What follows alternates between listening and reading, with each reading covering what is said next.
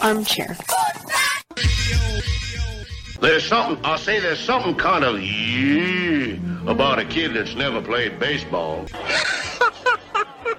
We have been hoodwinked, bamboozled, and flat out deceived. Why did you get so drunk? You got drunk. I'm just really exhausted. What's in that cup? Armor Cokes. Do you have any idea how important this is? We're trying to save the pub cup. Really, this is what you're doing? This is what you're doing? Chief, what do you want to do tonight? The same thing we do every night. Try to take over the world. 106 miles to Chicago. We got a full tank of gas, half a pack of cigarettes. It's dark, and we're wearing sunglasses. Hit it. Armchair. YouTube Live. Radio station. The radio station you can call your own. Do you know what listeners like about our station? I like everything. It's always on my radio. We never stop the music, except for now, when I talk.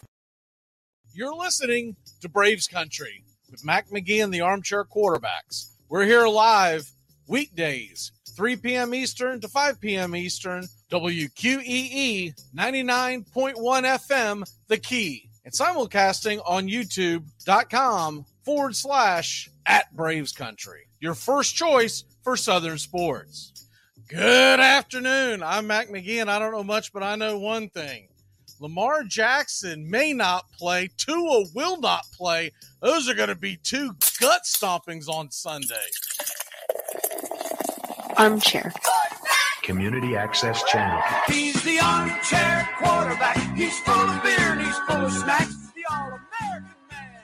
With a cool one in his ear. Yeah, the armchair. Hey, howdy, hi, and how the hell are you? Welcome to Braves Country here on WQEE and Braves Country HD, wherever you may stream. I'm Mac McGee. Doug is on the way. We're going to be talking a lot of NFL playoffs. Steven was supposed to be here. Hit me up about 5-10 minutes before the show started, and Hims has a tummy ache, so we will dodge him this week, but he'll probably be back this Saturday. Let's get into what's going on in the world of sports. As Kobe Bryant would say, Steven's soft, but we knew that. He's a Hurricane fan, right? Okay. The biggest news I think that came out today, we kind of expected it, but you didn't know for sure. Tua is out. He will not play this weekend for the Dolphins. That line, and I mentioned this earlier in the week, if you really liked the Bills and you didn't think Tua was going to play, you better grab it now, because that line has ballooned, and I mean ballooned, all the way to 13 points, 13 and a half on some boards. It's going to get to 14 by the time we hit kickoff. There's no doubt about it. You'll see some correction. You'll see some people come in on Miami and probably, the quote unquote sharps are going to feel like this is over adjustment. But right now in Caesars, right now, I checked BetUS, I checked Bovada, I checked about 7 or 8 different books, and they're all hovering around 13 points. So basically what I'm saying is, if you're going to take this game and you like Buffalo, you better grab it now, because I do believe they're going to push this all the way up to an even 2 touchdowns. And you might even get 14 and a half. If you have watched the Miami Dolphins play at all for the last 2 months, even with Tua, the only win that they've had, here are the only wins that the Miami Dolphins have mustered since after week 8 of the season. Now realize that week 8 of the season, they were sitting pretty at 5-3. Since then, They won a very close game in Chicago against the worst team in football with the Bears. Beat them 35-32 in Chicago. They won a convincing game against a very bad Browns team, 39-17. The Browns realistically, wins-wise, got worse when Deshaun Watson joined the team and started. But from a logical standpoint, and you see the team, how they play, they're going to get better. It was one of those things that the Browns are going to have to do. Then let's take the last 7 games of the season. They had a 5-game losing streak sandwiched by a win against the Texans and a win against the lowly Jets with Joe Flacco at quarterback. And they won that game 11-6. That was actually a gimme score at the end. It was really 9-6. They did the what does Scott Van Pelt call it? The pitchy woo woo or whatever it is he calls it. But at the end of the game where you're ladling it, I always call it the Stanford Band. And there was a safety at the end. So really, Miami 9-6. They didn't score an offensive touchdown. It was 3 field goals and a safety how they got to 11. And they're going to go into Orchard Park with that revved up fan base. There's a very good chance DeMar Hamlin's going to be at the stadium. He was released from the hospital earlier this week. He's back in Buffalo. I don't know if they'll have him come onto the field. That might be a little too much for him, but there's a very good chance that he's going to be sitting in the owner's box, be able to wave to the crowd, whatever. That place is going to be going bananas. I grabbed them much earlier in the week. That line at one point got down to 8. But I'm telling you now, it may sound like a high spread. The Miami Dolphins are going to get absolutely embarrassed by the Buffalo Bills. And the Bills will run that score up. It's a divisional game. These two teams do not like each other. And if they have a chance to run that score up, it is on. And you look at who they're going to have at quarterback, it's Skylar Thompson. Mike McDaniels, the head coach of the Miami Dolphins, commented today that they are going forward expecting Skylar Thompson to start, which means it won't even be Teddy Bridgewater, who's a game manager. Skylar Thompson is a wing and a prayer. He was 20 of 31 for 152 yards against the Dolphins. So he is for the Dolphins against the Jets. And this is at home. So he is the ultimate check down Charlie. Miami's running game is going to be hurting. Raheem Mostert, once again, did not practice. I don't think he's going to play. And that's going to get overshadowed. Jalen Waddle is questionable. I think he'll probably make a go of it. But what are they going to get out of Jalen Waddle? He had 5 catches for 44 yards. Tyreek Hill, who is arguably the best wide receiver, he's definitely the most dangerous wide receiver in the NFL. The best at this point might be Justin Jefferson, but the most dangerous is Tyreek Hill. He had 2 catches for 23 yards. 2 catches for 23 yards. And I'm looking here, they didn't even attempt a jet sweep or anything. So he had 5 targets. This is going to be a disaster. This is going to be the worst game of the weekend, and it's not even going to be particularly close.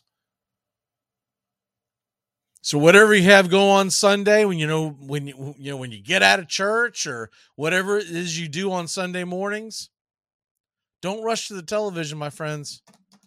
Don't rush to the television, because this is going to be Snoozeville. I'm planning on doing anything but watching this game and getting home, we'll say third quarter, fourth quarter, and get ready for the Vikings and Giants, which should be a fun game. I know the Vikings have a lot of firepower, and folks are going to be leaning on the Vikings -3. Proceed with caution with that one. The New York Giants played the Twins close just a couple of weeks ago in Minnesota. Took what, a 62-yard field goal at the gun to beat them. That's probably not happening twice. And You're going to have a fully rested Saquon Barkley. Daniel Jones, everyone snoozes on this guy and laughs at him and scoffs at him because he doesn't go out and put the big numbers out offensively through the air, but Daniel Jones can hurt you on the ground. So Daniel Jones will find a way to move the ball. More importantly, Brian Daboll, I believe, is going to be the key to this whole thing. And if you watched any of the Giants-Colts game, I think or skimmed over it, however there's so many ways to absorb sports nowadays.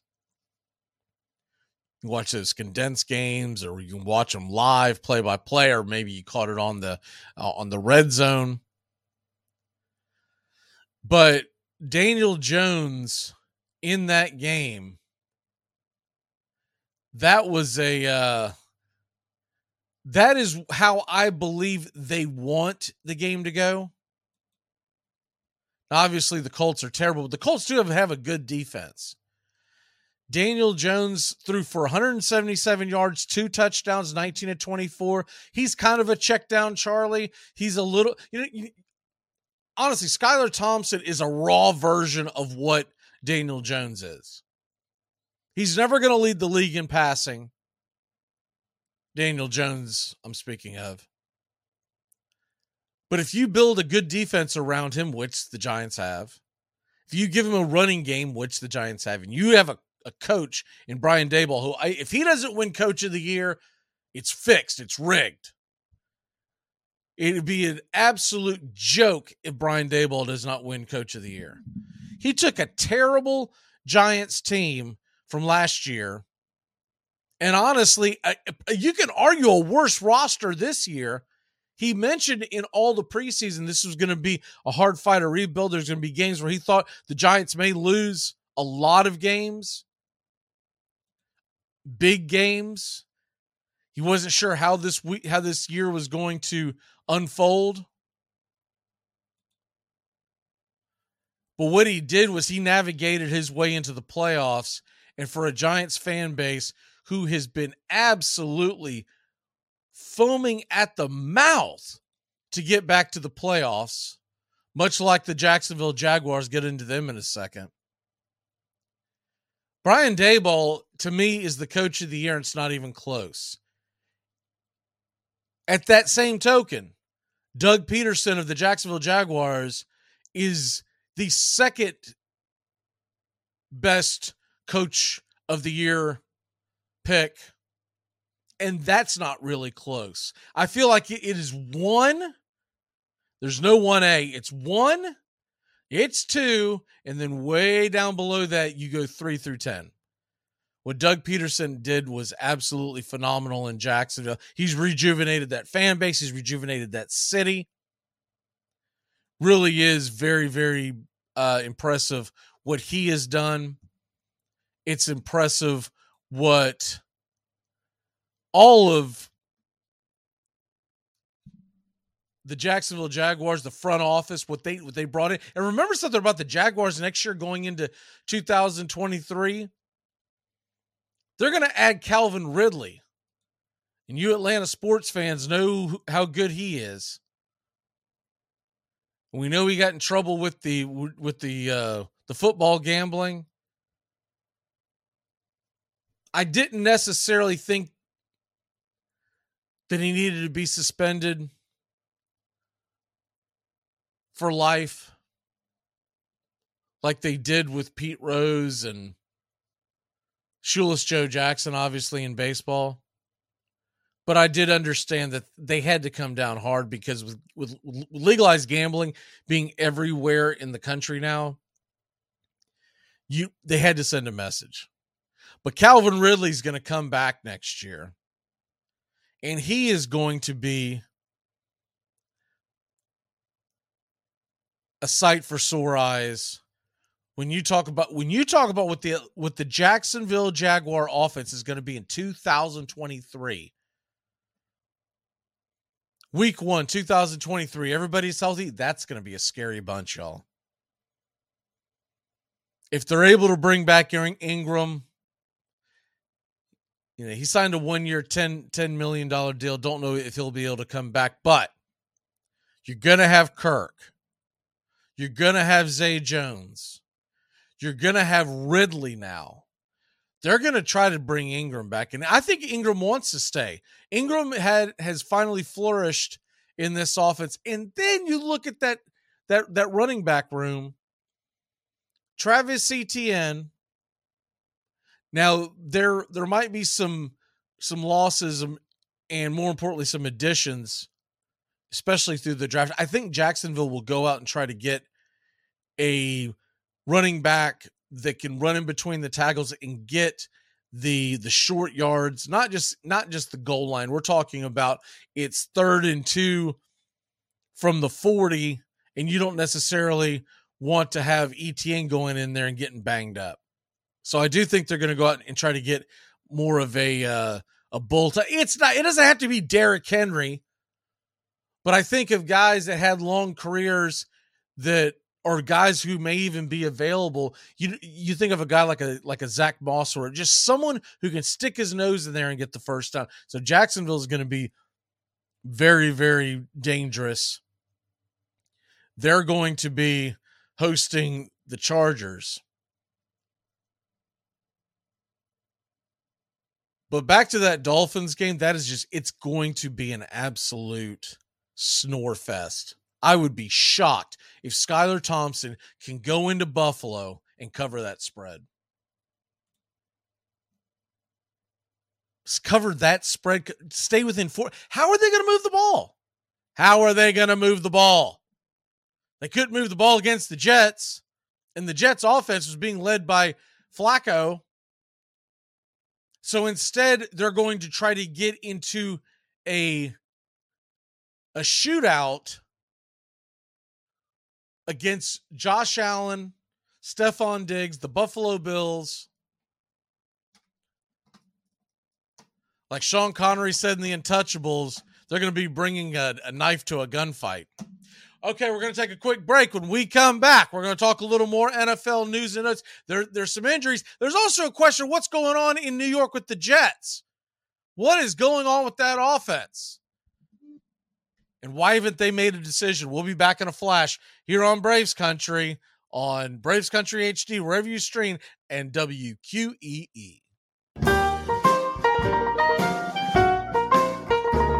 Dixie Handle Company, 5 generations of the Strickland family have produced quality hardwood farm and garden tools, wooden shutters, and custom furniture. This small business has been owned and operated since 1992 and ships to customers across the world. If you're looking for the highest quality tool handles, Dixie Handle Company is your place. Every item is hand-picked to your specifications. If it's made of wood, they do it.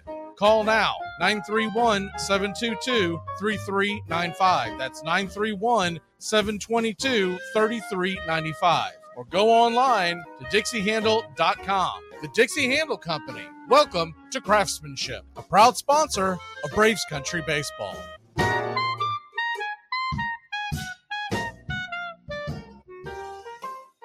"15 minutes could save you 15% or more." Is that Shakespeare? Nope, it's Geico. Yeah, that's Shakespeare from one of his unpublished works. Oh, it be not for awakening. Nay, giveth thou the berries. For 15 minutes could save you 15% or more. No, it's from Geico, because they help save people money. Well, I hate to break it to you, but Geico got it from Shakespeare. Geico. 15 minutes could save you 15% or more. It all starts with just one thing. When recycling, rinse out jars and cans, and avoid recycling wax paper or paper soiled with food. This will reduce recycling contamination. Find tips and more at onethingus.com. What's your one thing? You're listening to WQEE 99.1 FM, The Key in Noonan, Georgia, home of Braves Country with Mac McGee and the Armchair Quarterbacks, weekdays, 3 p.m. Eastern to 5 p.m. Eastern, right here on The Key and YouTube.com at Braves Country. Shanyang, a performance that truly matters to every one of us, is coming to the Columbus River Center for the Performing Arts, January 17th, one night only. Shanyang brings 5,000 years of civilization live on stage through choreographed dance, music combining Western and Chinese instruments in an animated backdrop. Come and see it at least once in your lifetime. Tickets at shanyang.com/GA.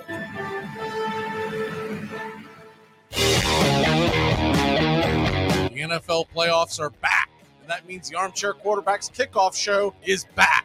Join Mac McGee and the Armchair Quarterbacks Wild Card Weekend and Divisional Round Weekend Saturday, 3 p.m. Eastern to kickoff at 4:30 Eastern. The Armchair Quarterbacks will be talking the spreads, prop bets, over-unders, stupid underdogs, and the locks. That's the Armchair Quarterbacks kickoff show, streaming right here on Braves Country HD and our radio affiliates. San Francisco shotgun packed plenty of pop. This revolutionary formation was devised by Red Hickey in 1960, and initially it stunned fans as well as foes. The first time we shifted into the formation, the whole fans, they went, ooh, they didn't know what was happening. It had been in the paper that we were going to use some kind of a spread formation, but they had no idea how extreme it was going to be. The shotgun induced confusion and aroused curiosity. Well, naturally, the whole press corps wanted to know, what are you doing when you spread out like that? What do you call this? And being an old country boy myself, I used the word shotgun. And why I did, I'll never know, other than I say, being a country boy, and I did a lot of hunting my days, and I knew what a splatter load was with a double-barrel shotgun. So I just said it's kind of like using the shotgun. You spread out and just start firing. Armchair.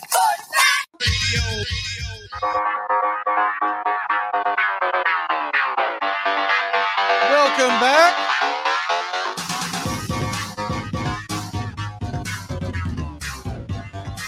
You're enjoying your hump day. We are right around the corner from the NFL Wildcard Weekend. Looking forward to bringing the show to you Saturday afternoon, 3 o'clock Eastern to 4:30 Eastern on WQEE and Braves Country HD, wherever you may stream. We're going to be bringing you the kickoff show. Should have a lot of fun, and got a lot of. We got some different stuff that we're going to do that we haven't done before. That we're going to have some fun with the NFL playoffs. One of them that I'm really looking forward to is the fake fan draft, and we'll explain all that on Saturday. But 3 to 4:30, first game of the weekend is 4:30 Eastern. That is. And it's going to be 49ers, Seahawks. And if you would have looked at it on paper, that looked like one of the biggest mismatches of the entire weekend. Possibly the biggest biggest mismatch of the entire weekend. But this news that Tua is definitely not going to play, and they have changed their tune from yesterday evening. There were all these tweets coming out saying that Lamar Jackson was trending towards playing, which I had a hard time believing. And now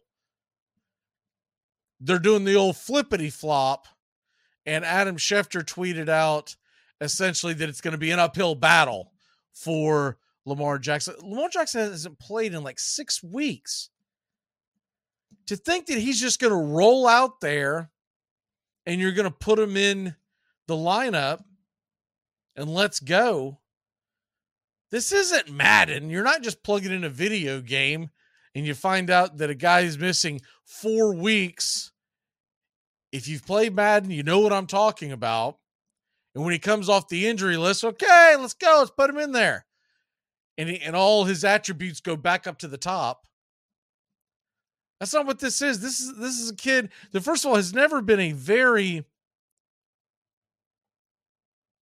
accurate passer to begin with. And then when you add on to the fact he's missed 6 weeks, it will be.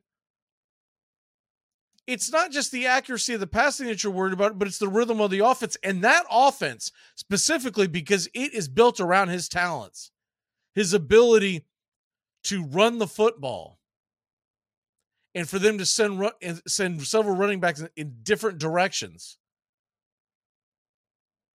He wouldn't just come back and roll out of bed and throw for 250, rush for 80, and get in the end zone through the air and on the ground 4 or 5 times. That's just not how it works. You saw how rusty Jalen Hurts was, and for my money, he's still the NFL MVP. I don't care what all this other nonsense coming from the other. Look, Jalen Hurts, if you think he's not the NFL MVP, then explain to me a couple of things. A, they were ridiculously dominant before he went out. They had 1 loss. Ridiculously dominant. Then he misses 2 weeks. 2 weeks.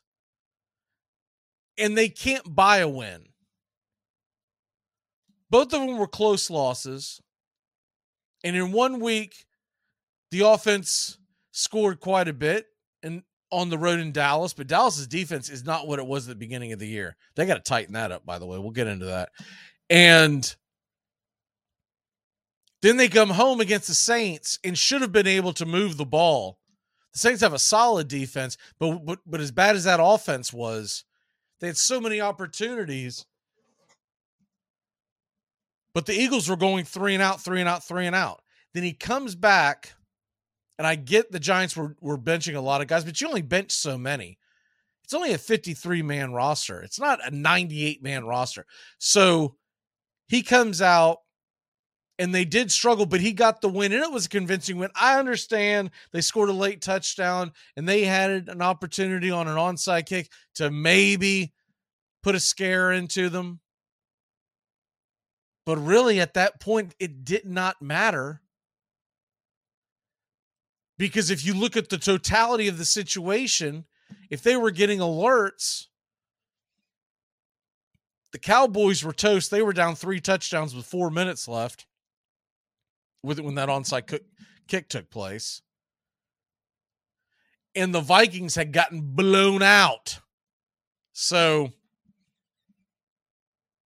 Jalen Hurts is the most valuable player. And if you don't think he is, get over yourself. I don't know what it's either A, you hate the Eagles. B, you don't like Hurts because either A, you hate Alabama or you hate Oklahoma. I don't know what it is, but it's a fun offense to watch. I'm a Titans fan primarily, and I still say A.J. Brown is fun to watch with the Eagles. How is he not? You can still be a fan and still appreciate the athlete. You got to be able to separate the jersey sometime. No, you may not pull for a team to win, although I could care less about the Eagles. I don't care if they win or lose. It's not that. But I'm thinking of other instances in sports where you may really hate a team, but maybe you like the athlete. Maybe you, especially in today's world with fantasy football, fantasy baseball, there's a lot of those situations. A lot of those situations where I can easily separate being a fan of my team, but still being a fan of an athlete. Now, sometimes things line up and your favorite athlete's on your favorite team or your least favorite athlete's on your least favorite team. That's my case with the Lakers and LeBron James. Can't stand LeBron James over LeBron James. If I have to hear one more time how LeBron James is better than Michael Jordan, ugh, get out of here. If you think LeBron James is better than Michael Jordan, you simply didn't watch Michael Jordan play. If you don't understand that Michael Jordan, Larry Bird, and Magic Johnson were the 3 best players in the NBA, and I know a lot of people will try and tell you that Jordan was head and shoulders above Bird and Johnson. It's not the case. If you're saying that, you didn't watch that. You didn't watch him play. You did not grow up in that era. So you really don't understand. So I can't even understand your argument. If you grew up telling me and you say, man, Jordan's the best, Bird, Magic, they're nothing. It's because when you started watching the NBA, at that point, Bird and Magic were on their way out and Jordan was just starting to come into his prime. Because I've got a couple of friends like that. They're a little younger than me, not by much, but a little younger. And their first memories of the NBA was essentially the beginning of the run of Jordan's Bulls.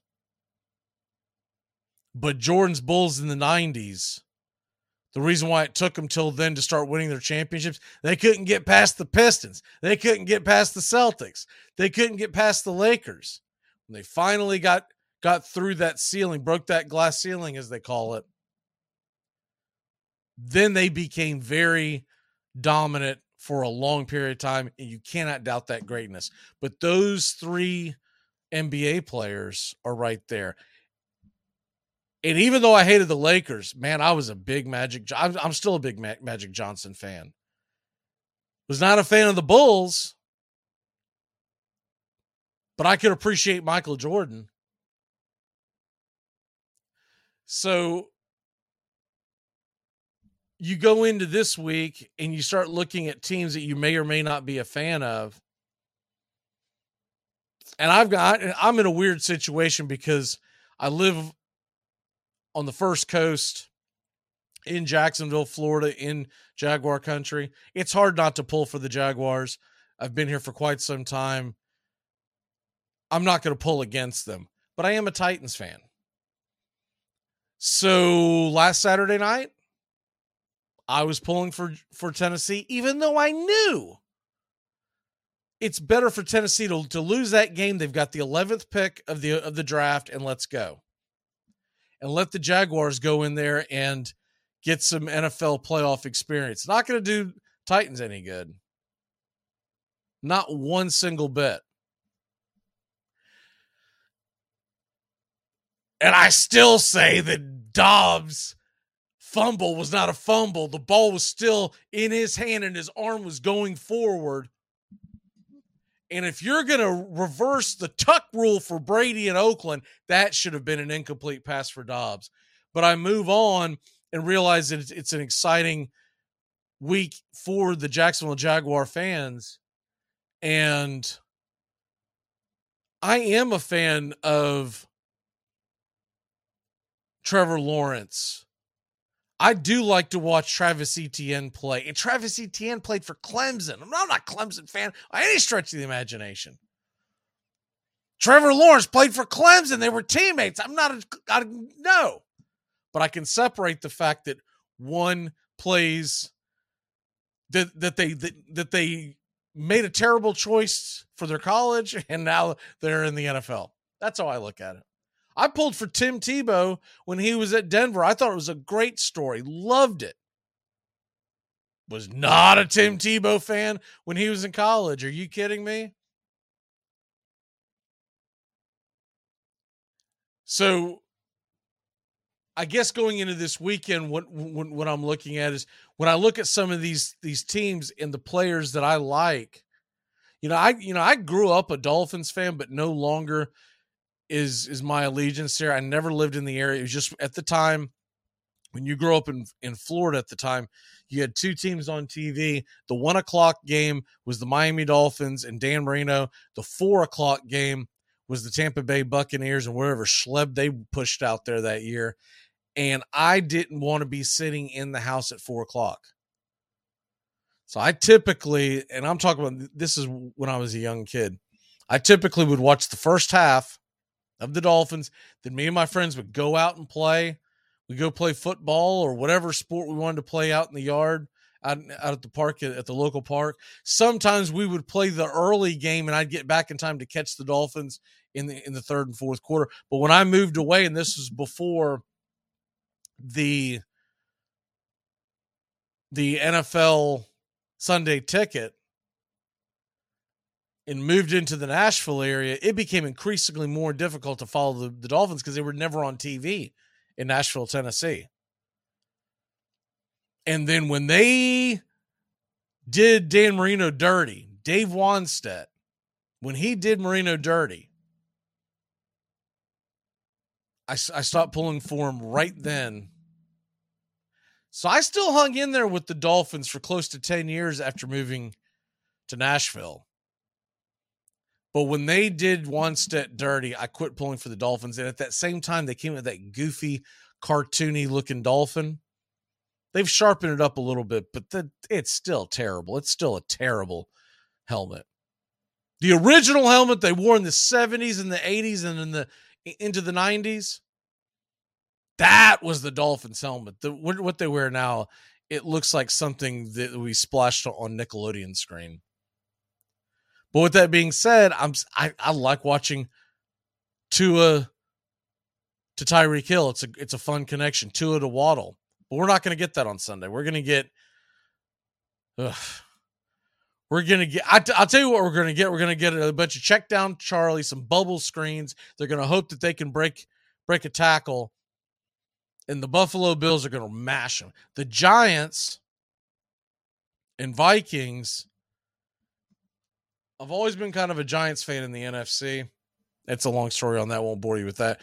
But so I am pulling for the Giants on Sunday, but man, I am a big fan of a lot of the players that play for the Vikings. And how can you not be? Because when you get involved in fantasy football, you start paying attention to the player, not the team. Justin Jefferson is a fun player to watch. Dalvin Cook, we'll see if they can get him going. He's been kind of struggling from the line, but he's been a really good running back. Ravens, I am not a Ravens fan by any stretch of the imagination. But I really like watching Lamar Jackson do his thing. But I don't think we're going to get that this Sunday. I think we're going to get Joe Burrow, who I've become a bigger and bigger fan of, and Jamar Chase. How can you not be a fan of that connection? Along with T. Higgins. That entire Joe Mixon, that entire offense is just built to go. I just got a feeling Sunday's going to be a dud. It's going to be sandwiched between the two. You're going to get the 1:00 game, Bills, Dolphins -13. You've got the Bengals, Ravens -8. And if you like that line, you better jump on it because Lamar Jackson, I don't think he's going to play. We're sitting here on Wednesday. He hasn't practiced one time. The line has moved from 6.5 to 8. And as soon as they come out with he's out, I think you're going to get very similar situation where he's going to be worth 4 to 5 points. You're going to see that line go somewhere around where the Dolphins Bills is right now at 13. A lot of Viking fans are on the cliff right now and talking about how they just feel like they're going to lose. They feel like they're going to lose. I don't think that's the case. I think the Vikings probably will beat the Giants. I'm just pulling for Saquon Barkley and the Daniel Jones and really like Brian Daboll and see if this team of mosh posh misfits can find their way into the next round. They're not going to the Super Bowl. Don't get me wrong. This is not going to be an Eli Manning type story where they just keep winning and you don't understand why. There's a sports clock on the Giants, and I think it's this round, and then that's where they're going to meet their match. Because they can find a way to beat the Vikings in Minnesota, maybe, but they're not going into San Fran, and they're not going into Philly and winning. We got to take a quick break. When we come back, more NFL playoff talk. Take a look at a couple of the lines that have moved once again, and Doug's on the way. We'll be back in a flash here on Braves Country HD. Why do you keep your mouth shut? I'm not taking off my clothes today. I'm styling and profiling. You just be glad I'm here looking the way I look. Armchair. That's the sound of NyQuil Severe hard at work. NyQuil Severe is the best sleep with a cold medicine. No tossing and turning, just rest and recovery. So you're ready to take on tomorrow. For powerful relief of your worst cold and flu symptoms, try NyQuil Severe. The nighttime sniffling, sneezing, coughing, aching, stuffy head, best sleep with a cold? Medicine. Use as directed. Keep out of reach of children. Hey, Hey Braves fans, the Armchair Quarterbacks YouTube channel are bringing you Braves baseball all season long. Hi, I'm Mac McGee, and I'll be bringing you Braves baseball play-by-play for the Braves fans out there, for all of Braves country. So pull up an armchair and join us for Braves Country Baseball, first pitch to last pitch, Tuesday and Friday nights, right here on the Armchair Quarterbacks YouTube channel. Hey, sports fans, it's Rod Peterson here, host of The Rod Peterson Show, inviting you to join us daily for 2 hours of Atlanta's funnest sports talk right here on WQEE. I say fun because it is. You've never heard a show like it because we make the listeners a part of the show every day between noon and 2 p.m. Eastern. You'll hear plenty of the best sports talk, including the latest on the Falcons, the Braves, and more. And who knows, you might even hear you. That's the Rod Peterson Show, daily at noon, right here on WQEE 99.1 FM. It's the best in sports and entertainment, and get locked in and locked down with Rhino Radio Penitentiary, 7 a.m. to 10 a.m. with your host, me, Ryan O'Neal, each and every morning, right here with the best in sports and entertainment, all the way from professional sports to college sports to River Dragons hockey and everything in between, including some of the very best local and national guests. It's the Rhino Radio Penitentiary, 7 a.m. to 10 a.m. Monday through Friday, right here on 99.1 FM WQEE. Hockey season, and that means new merch over at OurDragonsMerch.com. Get the latest designs and some of our fun new souvenirs ahead of what's sure to be a great hockey season. Celebrate another season of River Dragons hockey by getting a new look to wear on game days, or surprise the big-time sports fan in your life with a new keepsake that will make them a River Dragons fan for life. Order online right now at OurDragonsMerch.com. That's the letter R, DragonsMerch.com. We'll see you at the rink.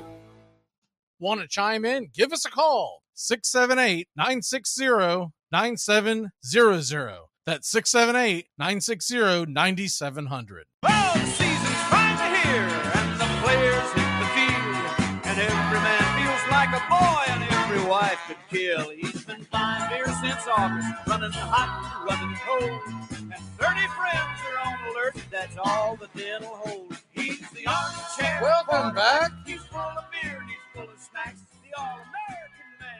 You want to sound off? 678-960-9700. 678-960-9700.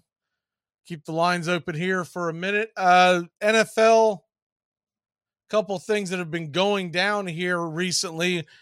When you look at the NFL lines that have moved, one of the ones that I'm a little leery of is that line. Money has moved towards the Cowboys. They are now a 2.5 point favorite. It was down to 2 yesterday. And I'm a little surprised by this. I know the Bucs have looked bad. They've been very kind of schlepping it around. And it's not that I don't think that the Cowboys can win the game, because they definitely can. But that is a sticky wicket there, my friend, because you're talking about Monday Night Football on the road to face Tom Brady. And that Cowboys offense has sputtered. It looked darn right awful. And the Buccaneers defense has actually played pretty well over the last month. On the flip side of that, the Cowboys offense,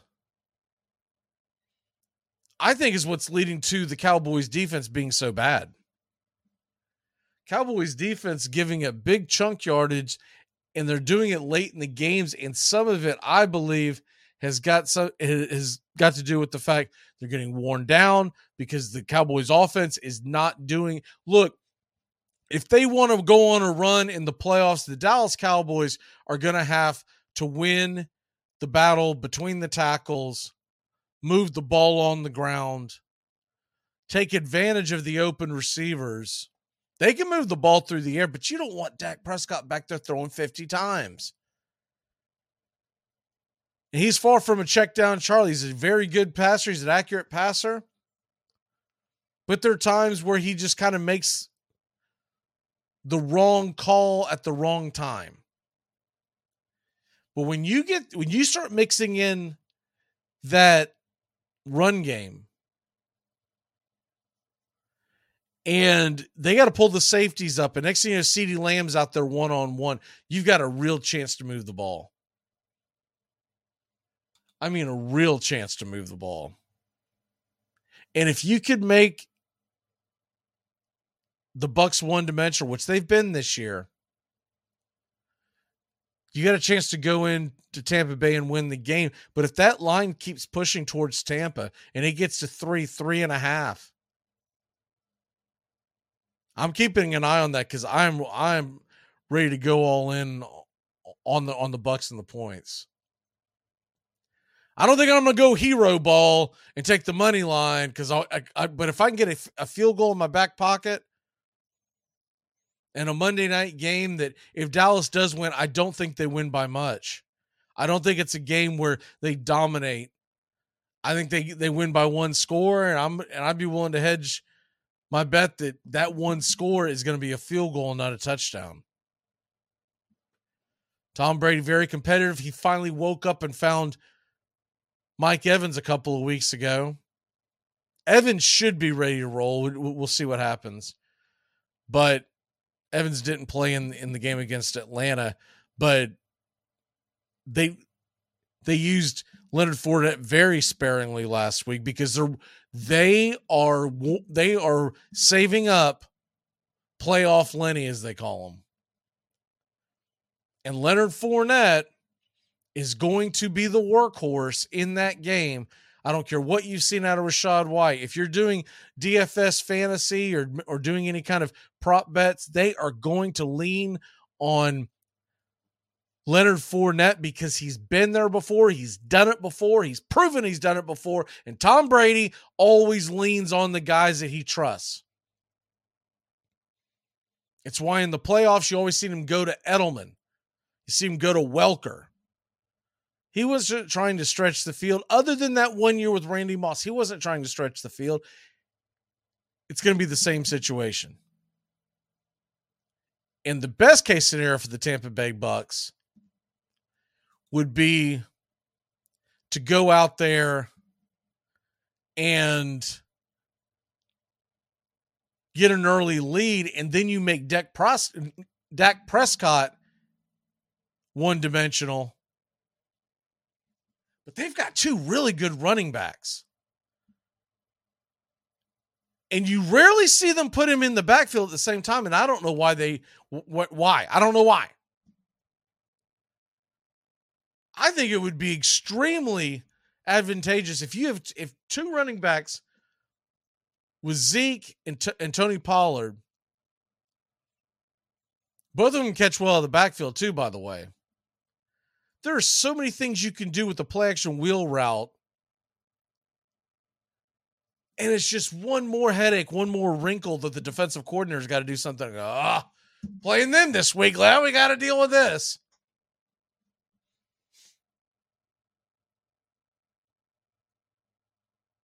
So you've got the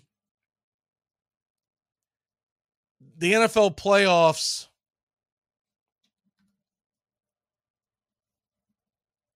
on the horizon. And I do wonder how many people out there, when the playoffs are done, now I'm old school. I'm going to point towards spring training and let's go. But that's because I'm a huge baseball head.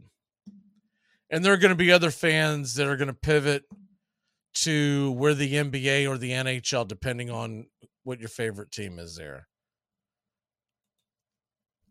You usually have one or the other. There's very few people that are fans of both. You ever notice that with NBA and NHL fans? They're usually fans of one or the other. If you grew up in the Northeast or obviously in Canada, you're probably a hockey guy. If you grew up New York and south of New York, all the way out to the West Coast, you're probably a basketball guy. Because it's got to be darn near impossible to follow. If you are, let's say you are sitting in Chicago, and we've got a couple of contributors who are fans of both.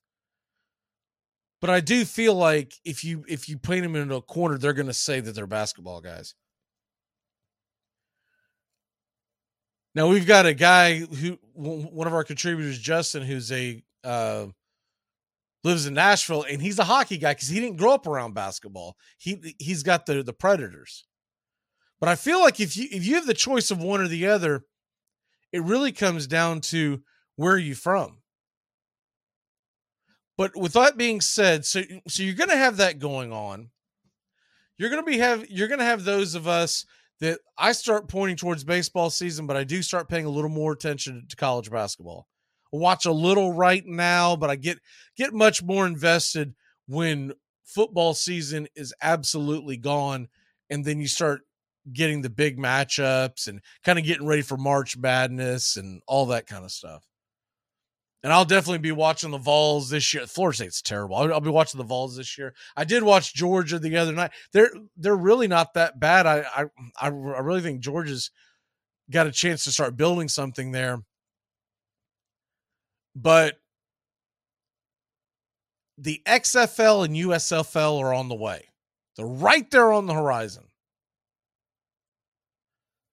I'm curious if there are a lot of people who are excited about that, or if it's going to be more of the, I guess I'll flip it on and see what's going on. And the XFL is starting right after the Super Bowl. I believe it's the very next weekend after the Super Bowl. USFL is going to wait till April. And whoever has been in charge of marketing the USFL to this point has swung and missed repeatedly. Last year, they debuted the league and they kept the whole thing in Birmingham. There were no fans in the stands. Now, there were fans allowed to come to the stands, but they sold it as, well, we were worried about the pandemic, et cetera, so we didn't want to get in these different cities and come to find out. So they had them all playing in a bubble, essentially. It was basically, it was like the NBA season in 2020. And nobody watched it. It was ridiculously boring. It was absolutely mind-numbing to have to watch that. I wonder how many fans are going to actually give them a second shot. Now, the USFL comes in, and they're going to have what? I guess that's about a 6-week jump start on the USFL that the XFL will be. The XFL is going to come in, and pulling up their schedule right now, want to double check their actual first date. It is February. So it's the Saturday directly after the Super Bowl. And if you're wondering about those teams, by the way, it looks like that they've got just 8 teams. I thought they had more than that, but I'm only seeing 4 games a week. So that's got to be what it is. I can't imagine any of them are taking the first way. I can't imagine they're implementing a bye at the beginning of the season. So right now you got the Vegas Vipers, the Arlington Renegades, the Houston Roughnecks. I really like their logo. They've got a sharp logo. Orlando Guardians. Their logo, it looks like I possibly drew it. I'm not a big fan of this one. St. Louis Battlehawks. It's a cool name. The logo I could take or give. San Antonio Brahmas. Seattle Sea Dragons. That's too much like the Kraken. What is going on with that? And the DC Defenders.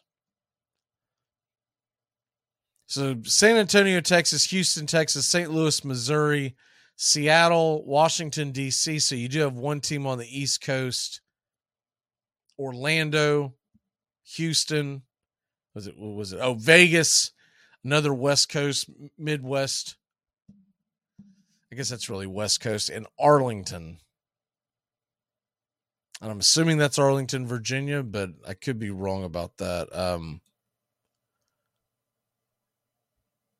But they're going to be playing the very week after the Super Bowl. And so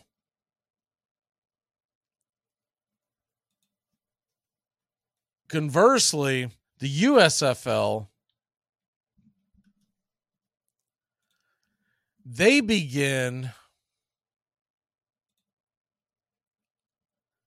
see what their first of all, the USFL, they have, well, this is weird. They have it broken up as there's 8 teams. Or is that 9 teams? Tampa Bay Bandits are on hiatus in 2023. What? I don't even know what that means. I'm already starting to lose interest in the USFL. You got a team who's on hiatus. So you've got 8 teams. It's New Orleans, Memphis, Houston, Birmingham, Pittsburgh, Philadelphia, New England, and Michigan. So what it really feels like is that the XFL is a little more West Coast, and the USFL is going to be more East Coast. Though you have a couple of East Coast teams in the XFL, most of them are out west. And the only team that you could consider possibly a Western team, which they aren't really, is the Houston Gamblers. And they had an opportunity to grab fans like me who grew up with the USFL. I mean, I'm one of those few cats out there that actually went to USFL games. I remember seeing the Jacksonville Bulls and the New Jersey Generals back in the early 80s. We went out there and watched the Generals came to town, and we watched Herschel Walker and Doug Flutie. And I remember it was an incredible game. And I remember, biggest thing I remember is that the refs blew the field goal call, but back then you didn't have replay. But already I'm thinking to myself, what is this? They're on hiatus? Like, what is that? You just got to shut the team down. The only thing I'm thinking of is someone else has agreed to buy the team, but they can't get it together yet. Or there's a combination of the fact that they won't have the even number of teams. But the USFL not playing until April 16th. Wow. All right, we're going to take a quick break. When we come back, more on the world of football. We got some baseball stuff to touch on here around the break, and Doug's on the way to talk some NFL playoffs. We'll be back in a flash here on Braves Country. Keep it locked in. You're listening to WQEE 99.1 FM, The Key in Noonan, Georgia. Armchair. You're listening to the Armchair Quarterback Sports Radio, #1 sports station. Good afternoon, and this is your Armchair Quarterbacks Sports Flash. Carlos Correa passes his physical this morning and signs with the Minnesota Twins. 6-year deal worth $200 million and a 4-year vesting option that could make it worth $270. Boston Red Sox Trevor Story will miss most of the season after Tommy John surgery. The shortstop turned second baseman is expected to fill the 6 hole and now is expected to be back well after the All-Star game. The naming rights deal between FTX and Miami-Dade County was terminated Wednesday by federal bankruptcy court, a move that allows the collapsed cryptocurrency exchange brand to be stripped from the arenas where the NBA's Miami Heat plays. All FTX signage and advertising at the arena will be removed.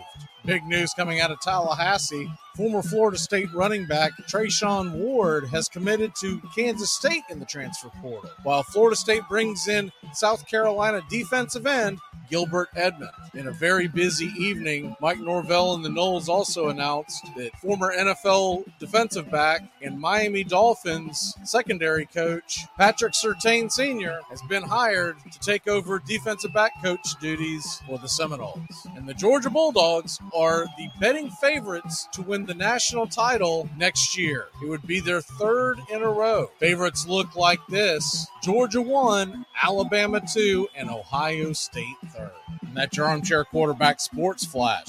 Stay tuned for Braves Country right here on WQEE 99.1 FM, The Key in Newnan, Georgia, simulcasting on youtube.com at Braves Country.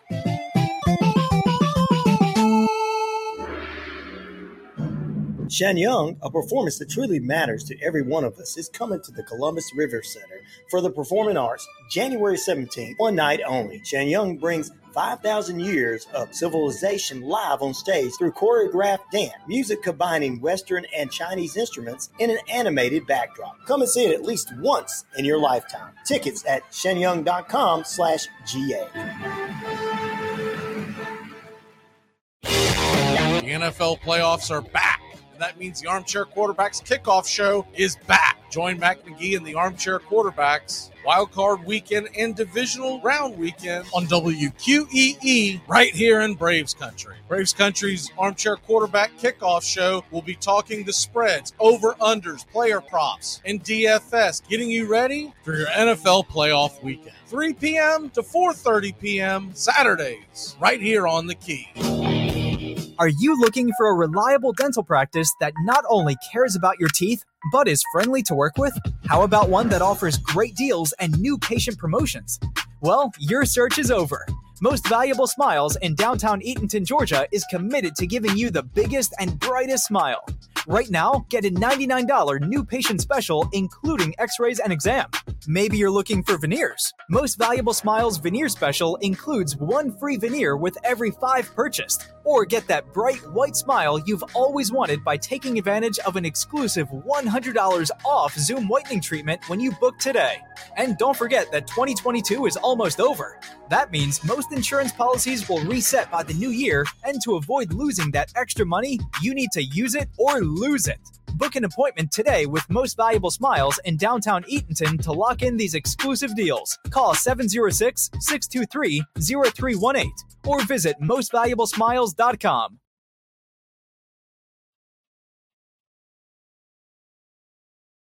It's the best in sports and entertainment, and get locked in and locked down with Rhino Radio Penitentiary, 7 a.m. to 10 a.m. with your host, me, Ryan O'Neal, each and every morning, right here with the best in sports and entertainment, all the way from professional sports to college sports to River Dragons hockey and everything in between, including some of the very best local and national guests. It's the Rhino Radio Penitentiary, 7 a.m. to 10 a.m. Monday through Fridays, right here on 99.1 FM WQEE. But if the pain of the 60s seemed greater, then so did the love. If you didn't love the game, it wasn't any use to play because there wasn't any money in it. I think I played during the era of football as a game. Never thought of myself as a crass mercenary. I thought of myself as an athlete, and how much more fun could a young, oversized fellow out of college have? From the decade's first champion to its last, the 60s presented pro football as a microcosm of a vibrant and changing society on its way to bigger and better things.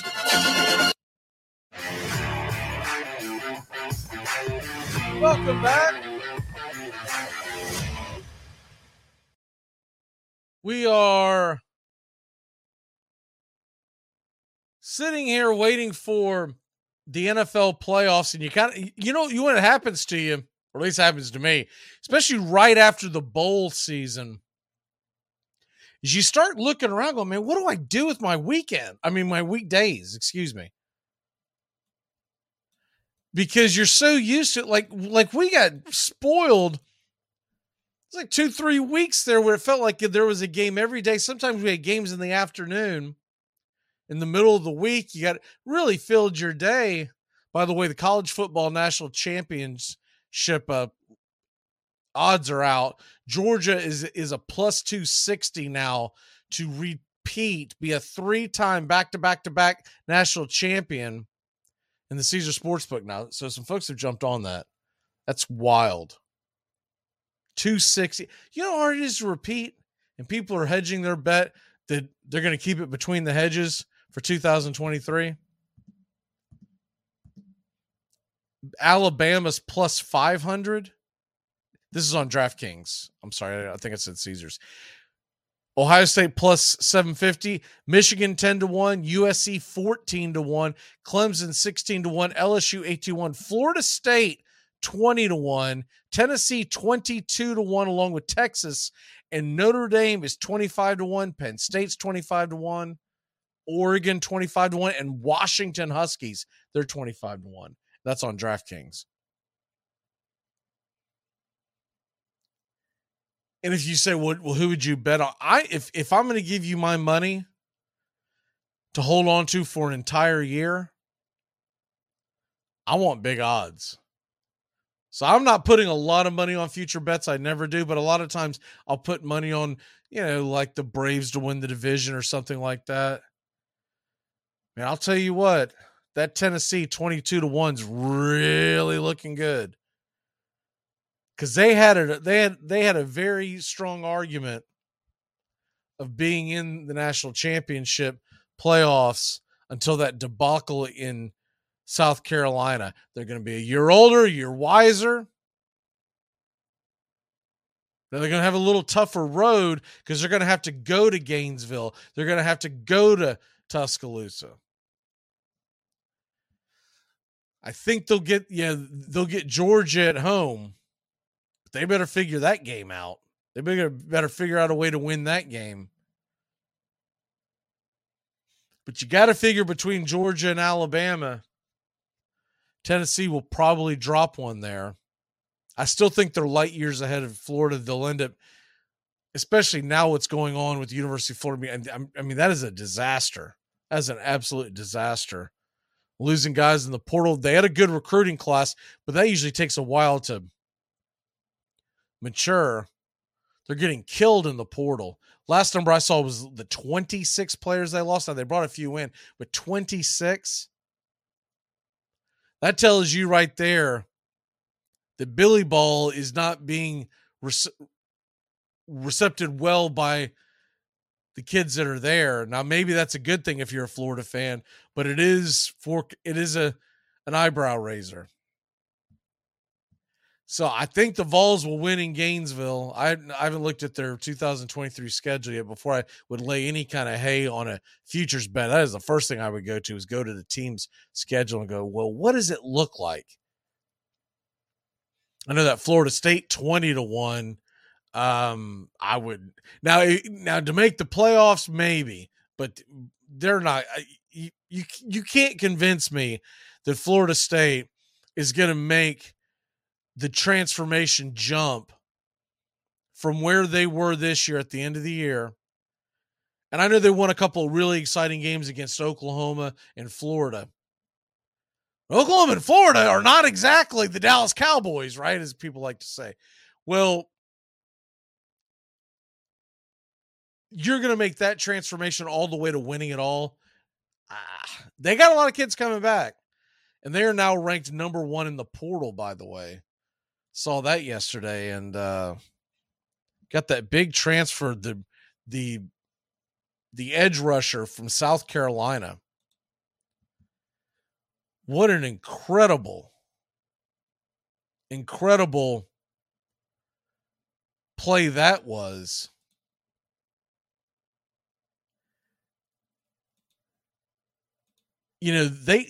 ESPN had already broken it the night before that he was a slam dunk heading to LSU.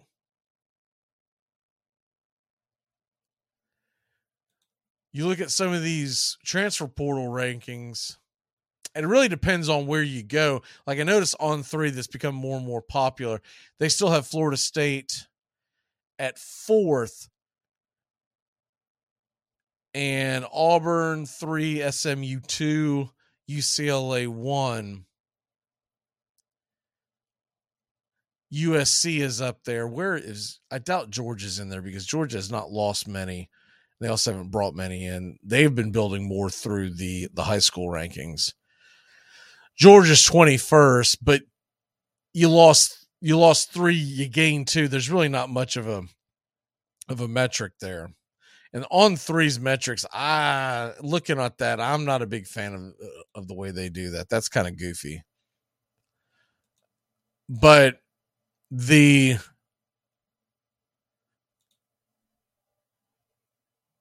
the transfer portal nowadays, man, it is becoming incredibly more and more important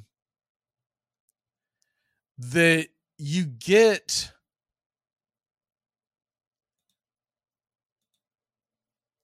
active in the transfer portal, especially if you're a young coach. A young coach is key. Because if you are a young coach, and what I mean young, when I say young, what I mean is if you haven't had many years at your current job.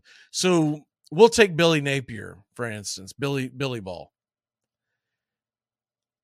If you're going to try to build it through the high school ranks, and he had a top 10 recruiting class this year at Florida, there's nothing wrong with that. But if you're going to get killed in the transfer portal, what's going to end up happening is, yes, you're going to get this high ranking for your high school recruits, because you're going to have many more scholarships to give. But how long is it going to take for you to get all these kids in, develop them, and turn those into the almighty, what everyone cares about is W's on the field, right?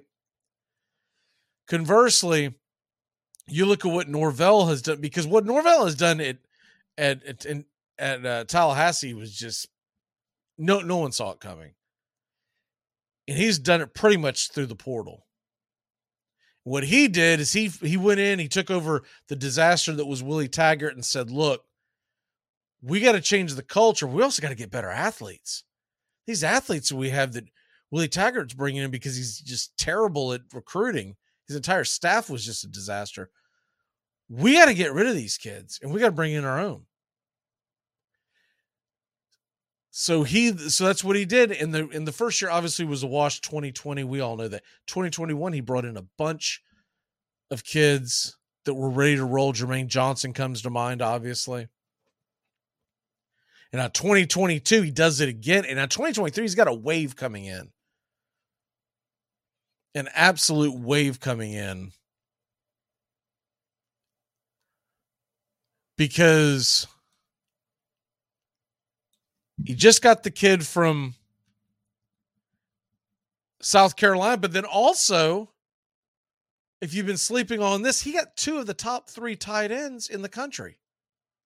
So that's just, I mean, to me, that whole thing is just amazing. And what Deion Sanders is doing out at Colorado, USC's been very active in the transfer portal. And you know it's got to be easy to go, come on, where are you at?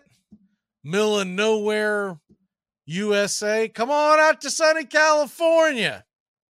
And you know Southern Cal's got a lot of money. So you know those NIL deals are through the roof. I'm sure their taxes are through the roof too, but you know those NIL deals are through the roof.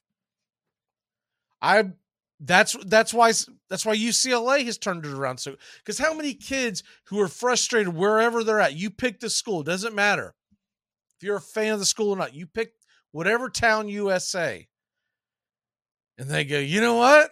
You're 18 years old, you're 19, maybe 20. You're like, I can go to LA, make it big, go out there and play football, maybe make a name for myself. But regardless, the way kids are today, they get to Los Angeles. Maybe they have dreams of being in the movie or TV business. Maybe they just want to grow their TikTok followers. Who knows?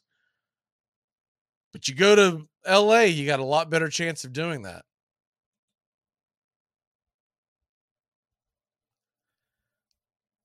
And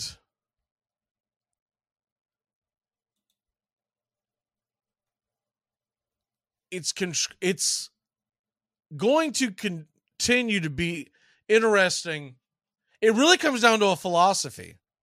You take Dabo Swinney at Clemson, who's had phenomenal success, right? But this NIL deal is just new. He hasn't been very receptive to the transfer portal, and he wants to build it through the high school ranks. And he's old school, and I think what he's thinking is, A, I've built a brand, so I can go out and get top recruits. And B, he's been very stingy as far as saying, I don't want kids coming in here.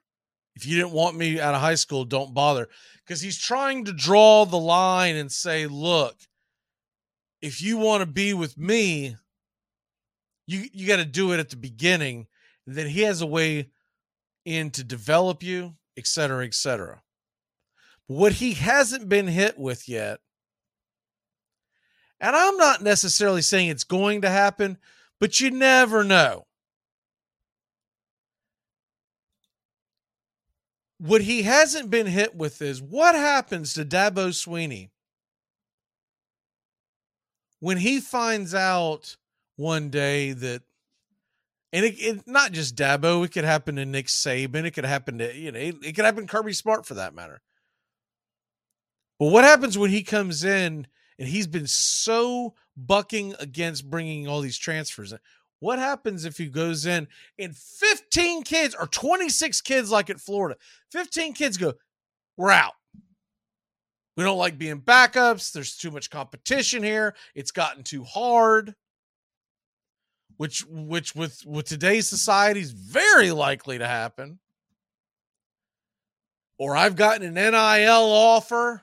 They're not supposed to be doing that, but they're doing it. It's the Wild West. There's no laws going on. And 15, 20 of us are leaving. And you weren't planning on having that many guys leave your program. And the NCAA still has that cap on how many high school scholarships, although they've bent that a little bit because of the portal. But let's say you lose 15 to 20. They take off. You have a good recruiting class, but good Lord, they're 17, 18 years old. I just think Dabo Swinney, is going to have to make sure that he adjusts. Because you're seeing the younger coaches, even coaches who aren't much younger, even coaches who are older than him. But when I say younger, I'm more thinking of younger thinking. They're doing it and they're building it, and he better watch out because he's going to get left behind. I know he had a terrible first year, but I guarantee you Cristobal will do it down in Miami. I'd be shocked if he didn't. He's got to do something because his current roster is an absolute dumpster fire. The top transfers right now, by the way, Travis Hunter went to Colorado. No shock. He went with Dion to Jackson State. Devin Leary, the quarterback from NC State, he's headed to Kentucky. Found that interesting. They've never really had a big offense there, but I guess maybe he thinks because of Will Levis. I'll still be shocked if Will Levis ends up being big time.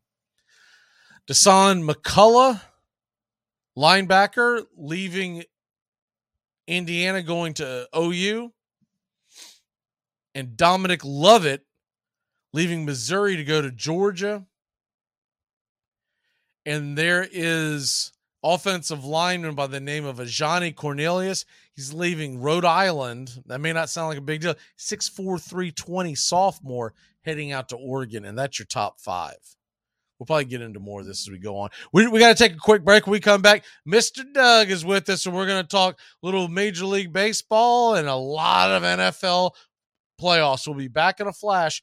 Keep it locked in here on The Key and Braves Country HD, wherever you stream. Hello there, Frazier. Oh, what fresh hell is this?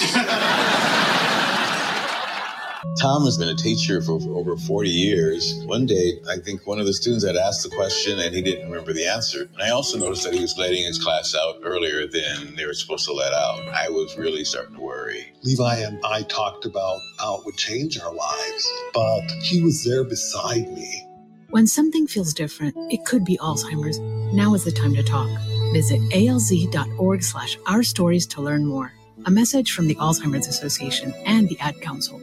It's the best in sports and entertainment, and get locked in and locked down with Rhino Radio Penitentiary, 7 a.m. to 10 a.m. with your host, me, Ryan O'Neal, each and every morning, right here with the best in sports and entertainment, all the way from professional sports to college sports to River Dragons hockey and everything in between, including some of the very best local and national guests. It's the Rhino Radio Penitentiary, 7 a.m. to 10 a.m. Monday through Fridays, right here on 99.1 FM WQEE. Your true friends are the people in your life that totally get your inside jokes, your unique style, most important, what you want to eat. Taco Bell knows that when you get together with your real friends, it doesn't matter what you're doing, but hey, it might as well be something that everybody can get into, like the Taco and Burrito Cravings Pack with 4 crunchy tacos and 4 beefy 5-layer burritos. So even if you're all sitting around doing absolutely nothing, you know you'll still have a good time. It's Taco Bell's Taco and Burrito Cravings Pack. Get it for the friends that get it. At Shell, we know from the time you get up to the time you wrap up, Good night. there's a lot of meetups, eat-ups, and hurry-ups.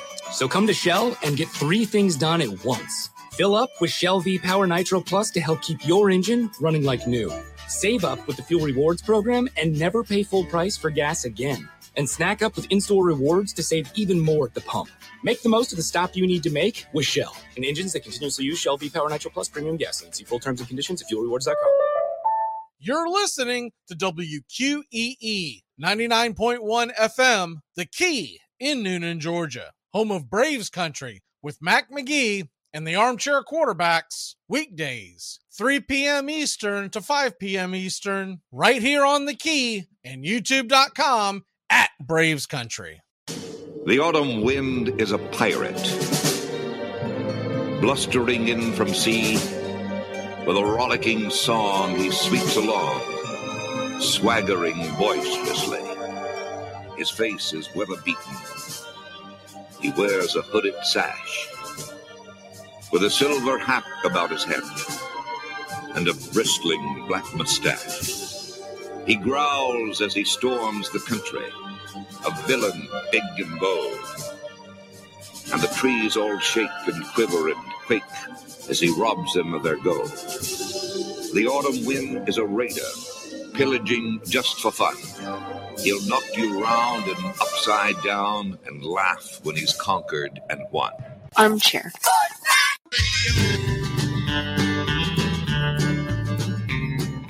Welcome back. Red Raider Doug with us. Not sporting a ball cap this day, so you can see that lustrous hair of yours. People listening on radio don't know any different. By the way, you're muted. There we go. I normally mute you when I see you come in. Just know that, because I don't know if I'm going to get one of those smokers coughs, drowning us out, not, blowing out the speakers. So I usually mute you as you come in. But looking good, sir. Nice head of hair there. Yeah, or lack of thereof. How is Wednesday for Red Raider Doug? So far, so good. Doing good, hanging in there. It's always good to be hanging in, not hanging out, right?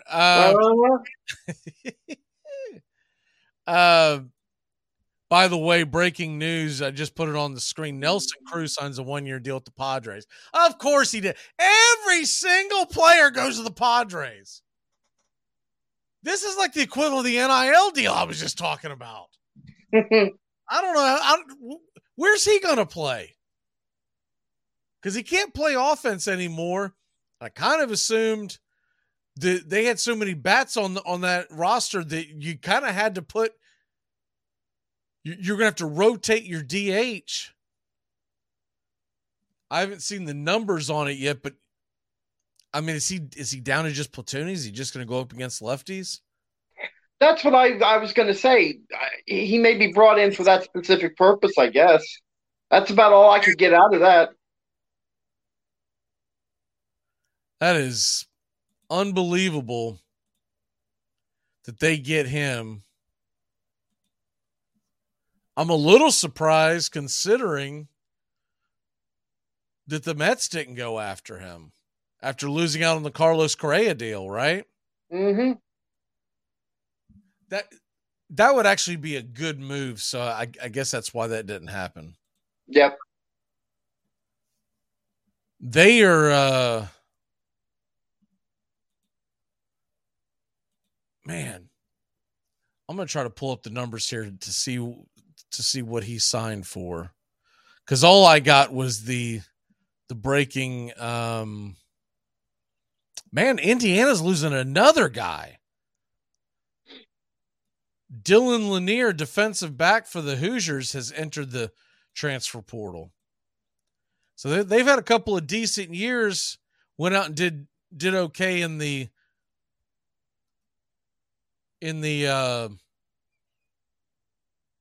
high school recruiting, and it didn't go so well this year. So a bunch of these guys are just jumping in the portal and leaving. Yep. That's going to be the biggest boomerang you've ever seen.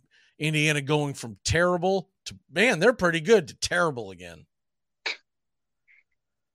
That's two major players that they have lost in their secondary. And trying to find anything on the actual numbers of this. Let me see if I can just go to who always knows. The guy that always knows, even if he didn't break it, he still reports it. No, he is not, man. He must be asleep at the wheel. So let me double check this. You haven't seen the number, have you? No, I haven't either. And look, I know he's far removed from what he's been, but Nelson, the very first one I find a social media picture someone's put together. Mm-hmm. It's all in Spanish. I don't believe the numbers are there, but it's all in Spanish. So I'm like, well, here we go.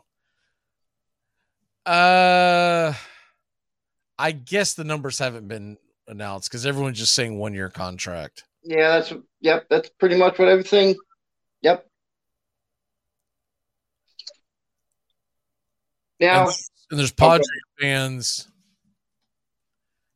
I don't know about that. There's Padre fans out here on Twitter saying that Nelson Cruz signing means San Diego once again is better than LA, comparing Nelson Cruz to JD Martinez. Oh, I don't know about that. Maybe in their primes, okay, but JD Martinez is still a fairly young man. Nelson Cruz, he's ancient. I mean, let's be honest. He's blue plate special in it. Uh-huh. I thought he was going to retire. That's why I'm surprised he's even playing. I bet there's a lot of people out there that thought he had retired. Didn't know that he played last year. True. And remember last year when he was with the Nationals and and they signed him at the beginning of the year, a lot of people figured, I want to say it was a 1-year 13. He's not getting that this year. There's no way. No. I don't see a number yet. But everyone figured, well, they're signing him to trade him, right? Mm-hmm. And then he went out there in almost 500 at bats, gave you 10 home runs to a 234 average, 64 RBI. And you know he's not moving anything on the base paths. No. This has got to be straight up just platoon situation. Yeah, that's what I think too. But I'm a little surprised that he decided to go there. The only thing I can think of is he understands where he's at in his career now and he's chasing a ring. Mm-hmm. You better hope he picked the right one because the Padres aren't going to trade him at the deadline. No. He decided, I'm not doing this whole Washington National thing again where I hope I get traded and instead I get stuck on a 55-win team. What about that Carlos Correa signing, National League? Let's get into that. First of all, what it means for the National League East, the Mets not getting Correa, I think that puts them down to number 3 in the division. Yeah, I was going to say, with him gone, it puts the Braves on top with the Phillies, the really only worry you have in that division. Yeah, instantly. Not that the Mets are going to be chopped liver. I think the Mets will make the playoffs. I think all three teams will probably make the playoffs. Mm-hmm. But okay. Just handicapping at the beginning of the season, I've got to go with. I always say to be the man, you got to beat the man. So I got to put the Braves at 1, but it's very slightly in front of the Phillies. I do believe in a 162 game season, the Braves are going to win more games. Yeah, I agree. They've got a better bullpen. They've got a better starting rotation, but their offense won't be what Phillies is. No. I mean, is it fair to say Philly probably has the best offense in baseball? It's a fair thing to say. Yeah, I would say so, but I still want to see him prove it because Phillies have always had promise over the year. I know they won the World Series last year, but let's see. That's kind of quantitative right now. We'll see. See if they can put that all together. What's interesting to me is through all this, I'm looking at the San Diego Padres roster. Let me go to MLB because I'm not sure if I assume this one is up to date, but it doesn't look up to date. So let me go over to, but when I look at San Diego's roster, I guess the first thing that I was going to hit with is I get that they went out and got Bogarts, and that's a big deal. Yeah. So I'm not questioning that in any stretch, right? Mm-hmm. But their active roster, this can't be their. Okay, I'll just go to 40 man. How about that? The guys that they have available in the outfield: Juan Soto, Trent Grisham, he's okay.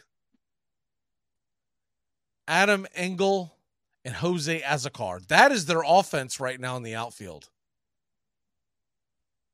Yeah. That's not very impressive. They've got to be making a move for an outfielder in the offseason. One would think so. But who's out there? That's my question at this point. Who's out there? They went and they signed Matt Carpenter in the offseason.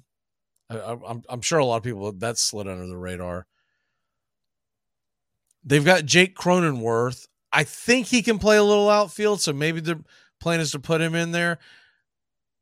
Machado, Kim, Rosario. I'm not sure if Rosario can play outfield. Igwe Rosario for San Diego. Mm-hmm.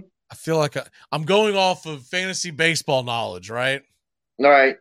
What you see. So they go out and they get Bogarts. Obviously, they'll have Tatis come back at some point. I got a feeling that that's what the plan is now with Tatis is they're going to go stick him in the outfield. Yeah, I already kind of assumed that. I wasn't sure, but I was always assuming that that's what was going to happen with them. That's a strange one, though, isn't it? It is kind of strange, but their situation kind of calls for it. I mean, they're kind of stuck with doing that.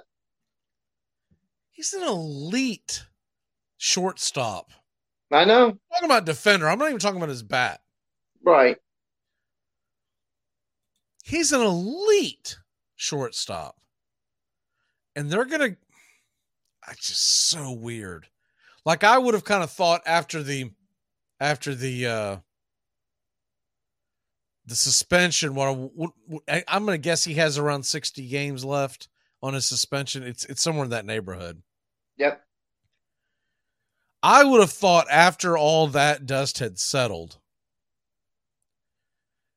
that Bogarts would slide over to third and Tatis would be at short. Because Bogarts is a good shortstop, but he's not Fernando Tatis. Right. And you're looking at the third baseman. I mean, they've got Cronenworth.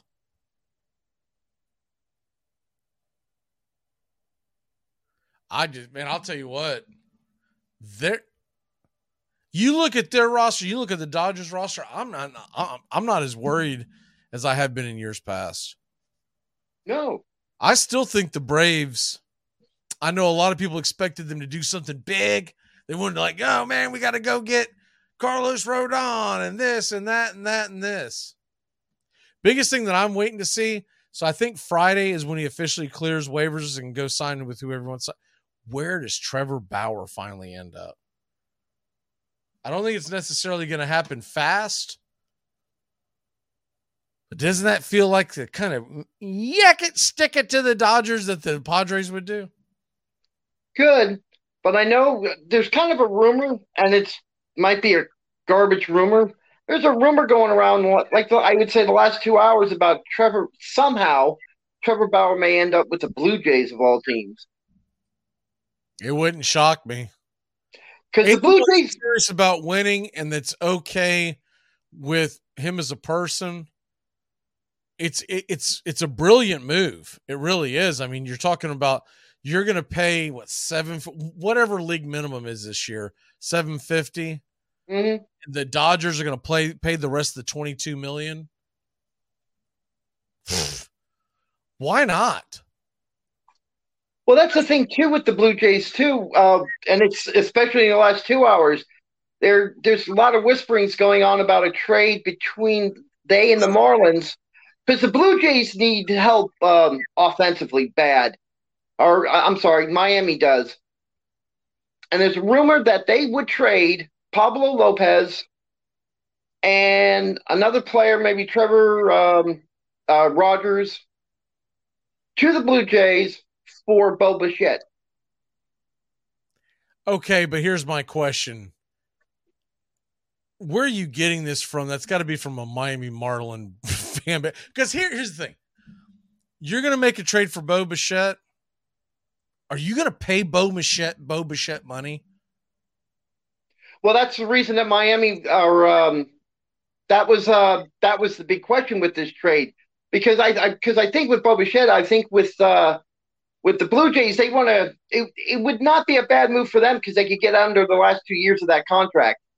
The question is Miami going to pick that up because they would have to in a trade like that? So yeah, no, I mean, not only would they have to, but you're going to give up two pitchers there, who I still think Trevor Rogers probably still has something. He's got to get fixed, but you could still, if nothing else, you can put him in your bullpen, right? Mm-hmm. Pablo Lopez, I think, will be fine. And I get what you're saying, why you would do it on an X's and O's, but the Miami Marlins don't pay anybody. I mean, anybody. Well, the interesting thing, too, with the Marlins is they've got so many starting pitchers and so many – they can afford to get rid of someone like with Rogers and Lopez, too. I mean, you do that, you better be getting Bichette for long term, I guess is what I'm getting. No, I agree with that. I get what you're saying about that. He's arbitration eligible for the next 3 seasons. Mm-hmm. Maybe they do it to put a stopgap to try to make a run this year. They see where they're at next year. Things don't work out, they trade him away. I could see it. But are the Blue Jays gonna trade away Bo Bichette at this point in his career when he still has 3? Oh man, I don't know if I would do that. Well, again, that's the key thing in that. It's a rumor, more like an idea. And like you said, well, yeah, that's what's fun about the offseason. Oh yeah. Rumors. We don't just be staring out the window. Is it first pitch yet? What's going on here? We're going to be flash when we come back. We're going to get into the NFL playoffs and our lock of the day. Keep it locked in here on The Key in Braves Country HD, wherever you stream. Shenyang, a performance that truly matters to every one of us, is coming to the Columbus River Center for the Performing Arts, January 17th, one night only. Shenyang brings 5,000 years of civilization live on stage through choreographed dance, music combining Western and Chinese instruments in an animated backdrop. Come and see it at least once in your lifetime. Tickets at shenyang.com/GA.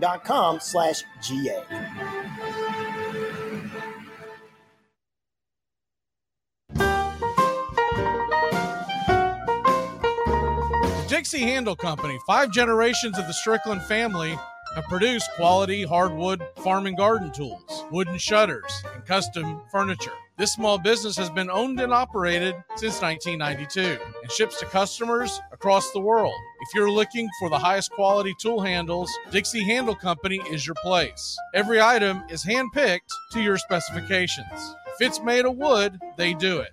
Call now, 931-722-3395. That's 931-722-3395. Or go online to DixieHandle.com. The Dixie Handle Company. Welcome to Craftsmanship, a proud sponsor of Braves Country Baseball.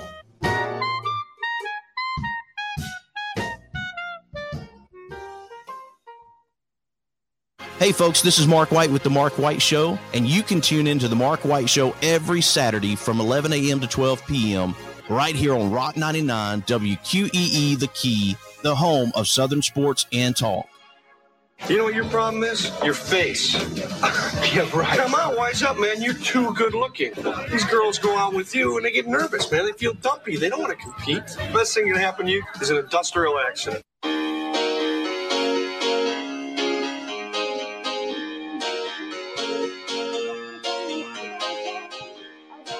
All right, hump day. Here on Braves Country. Couple of things I want to make sure I mention. First of all, a buddy of mine who lives in Atlanta, he went to that Shen Yung, I think it was Saturday. I could be wrong on the day. But I asked him, I said, hey, because I knew that was one of the sponsors for the Key, and I was like, hey, did you like it? He loved it. He could not speak more highly of it. Him and his wife. When he's a big sports fan, I was a little surprised that he missed. Whenever he went, there was a big game going on. He said, hey, sometimes you got to mix it up to keep the wife happy. I was like, fair enough. But I can't do it justice, but the way he described it, I'm very, very interested. I really want to see if I can find a way to go someday. And then the other thing is we are now available in podcast form. Just started realistically yesterday. Been working out the kinks on that. So the podcast form is usually up within about an hour after the show. And you can find us on, easiest one to find us on is Spotify and Podbean. And just look for Braves Country HD as well. And obviously you can go back and listen to it on YouTube and all the others. But if you're looking for podcast form, some people prefer that. We had quite the demand. I've gotten a lot of inbox over the last few weeks. So I said, hey, we'll go ahead and start doing it again. And so, yeah, Podbean and Podbean.com, and they've got an app. And then, of course, Spotify. Everybody's familiar with them. Braves Country HD. And like I said, it's usually about an hour. We're on Apple Podcast, but I'm trying to fix how difficult it is to find us. So Braves Country HD, wherever you get your podcast, and of course wherever you stream us live, as we're still live. And okay, so the NFL playoffs are upon us. Brian's saying they might as well skip the first round and let the Bengals and Bills hash it out to face Kansas City. Like, I'm with you. Look, not only is Lamar Jackson most likely not playing, Huntley, Tyler Huntley's not practicing. So it looks like it's going to be Anthony Brown again, and that offense is going to be, and I'll tell you something else about that game. Joe Burrow played a pretty bad game for Joe Burrow standards last week. Yep. I don't think you're going to get that 2 weeks in a row. I think they're going to put up points. Are they going to score early and often? And that Anthony Brown-led offense, I don't think Gus Edwards is going to play. He's in concussion protocol. He has not practiced all week. So what are they going to do here? They're going to be, I would assume they'll now lean on Dobbins, but they're going to lean on Dobbins. They're going to lean on whatever they can get out of Brown. But I mean, at this point, you'd be better off Antonio Brown playing quarterback. Mm-hmm. So it's a mess. The Dolphins have a better roster, top to bottom offensively, to be able to try and score, but I still don't think Skylar Thompson is going to get more than 10 points on the board. No. So, No, that's one of the features of a lot's going on. There are a lot of teams that are really just glorified punching bags for the other. The Ravens are really just professional targets for whatever the Bengals want to do. And the same thing goes for Miami as well. I really feel sorry for them, though, because both these teams are really going to go into these matchups. It's going to be a humiliating weekend. The only way either one of those teams finds a way to win, they're going to have to get a bad performance against or by their opponent, but they're going to have to win the turnover battle, and I mean in a big way. Now, I know everyone's going to say every given Sunday. I get that. But I mean, and I'm talking about you're going to have like 4-to-1 ratio. You're going to have to get at least 3 more turnovers than your opponent. That doesn't happen very often in the NFL. No, especially these two defenses that we're referring to. Nice defense isn't going to do that. I mean, like I said, God would have to hold his hand out for that to happen. So it's one of the rare times where I just say there's no hope. Both these teams have just absolutely no hope. They've got nothing for these two other teams. So Bill safety, I hate to say it like that, huh? Bill safety Micah Hyde has started his 21-day IR return, but Dermott said that he's not going to play. No. And the Jets, what are the Jets doing? They said they're still deliberating on offensive coordinator Mike LaFleur. Mm-hmm. Something's got to be done there. I don't think there's any way Rob Saleh brings back that same offensive coordinator staff.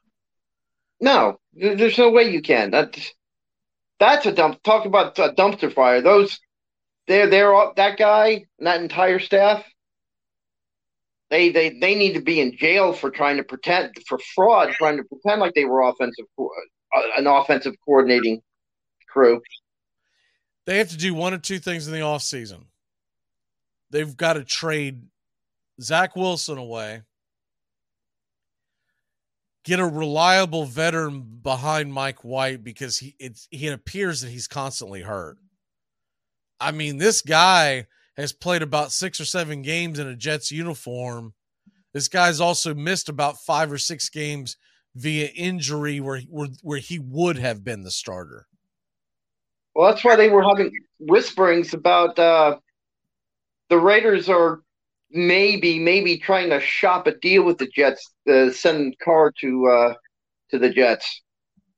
Again, another rumor, but there have been whisperings about that for the last couple of days. Well, what would that look like? Would that mean that Zach Wilson sits behind Stidham, or Mike White sits behind Stidham? Well, it'd just be I would think it'd just be a straight up trade for draft picks. Maybe give up a second or a third. Okay, but if that happens, then the Jets have got to move. I mean, you're obviously not going to have 3. No, you're not. No, they'll move on from Zach Wilson. Probably try to shop him for a 5th or 6th round pick. If the thing about Derek Carr is true, now mind you, really think about calling a team like the Tennessee Titans, who they're kind of stuck right now because they've got a quarterback that they drafted this past year who has no experience, is not ready.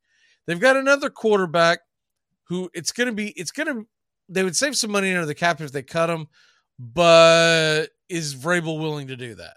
Right.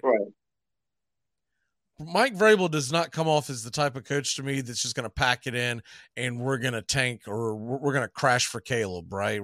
I just don't see that happening. No, I don't. So my idea has been you trade for a guy like Zach Wilson or Mike White for that matter. If you trade for Mike White, it's a different type of look. If you trade for Mike White, you're dropping Tannehill, and then you're going to turn around. you're going to try to figure out what you can do with Malik Willis. And because Mike White is so fragile, you're probably going to have to see if you can get Dobbs to back him up. If you go the other route and you go grab Zach Wilson, then you might hang on to Tannehill and let Zach Wilson sit behind him for a year. Because anyway you look at it, Zach Wilson and Malik Willis are not ready to step on the field and start as a National Football League quarterback week 1, 2023. If the Titans were interesting, the Titans could do the same thing that I just mentioned with the Jets with Derek Carr. Have Derek Carr go to the Titans. Yeah, I think the problem with that is I don't think that fixes the Titans. If they do that, what do they have to give up?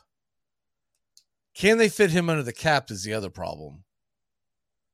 It's much more manageable to fit a Mike White or a Zach Wilson under the cap. Right. And because then you're talking about what is Carr making, around 30? And if you cut Tannehill, I think it's 14.5 against. So you're talking about 45 against the cap for the quarterback. That's a steep price on the salary cap. And what do you have left to build with? And you're not trading a top draft pick, because if you trade a top draft pick, what the heck is the point of this whole thing? True. Yeah, because Carr made, I think he made $34 million, and if he stays with the Raiders, which I know they're not going to keep him past 3 days past the Super Bowl, he's owed $40 million this year on this contract. So yeah, that would be very steep. For one more year, $40 million? Yeah, because his overall contract, it was a strange contract to begin with. Yeah, it was like a six. No way Tennessee's doing that. Yeah, I don't either. $5 million for Derek Carr is essentially what you're doing. Yes. You can't keep Tannehill, because if you keep Tannehill, you're going to talking about what, $70 million. So yeah, you can't do that. I think what makes more sense, you don't see it a lot in the NFL, but what about a 3-team trade? Carr goes to New York, Mike White goes to Tennessee, and draft picks go to the Raiders. Yeah, that does make sense. It makes too much sense, so it'll never happen. I know. What is your lock of the day, sir?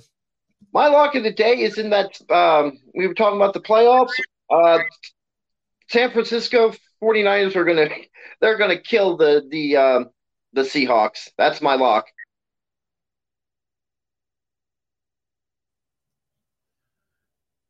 So you're taking the Niners minus the what is it, minus 10?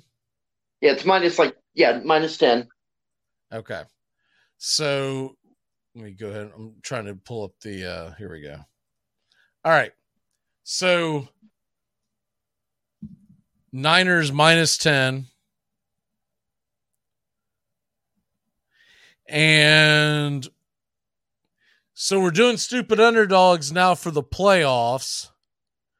And are you going to be there for the 3:00 show on Sunday?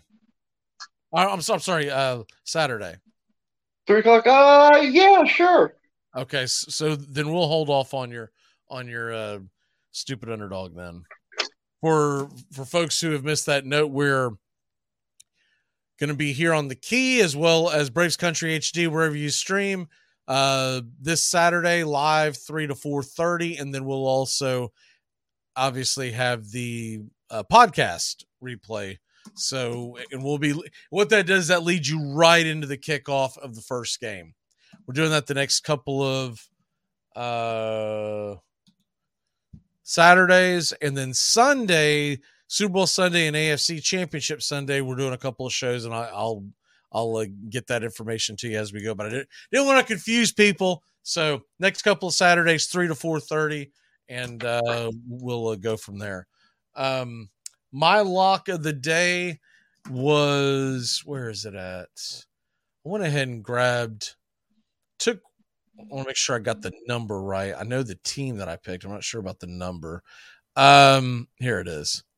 I took Wake Forest -8 versus Florida State. Florida State's been absolutely awful in basketball this year.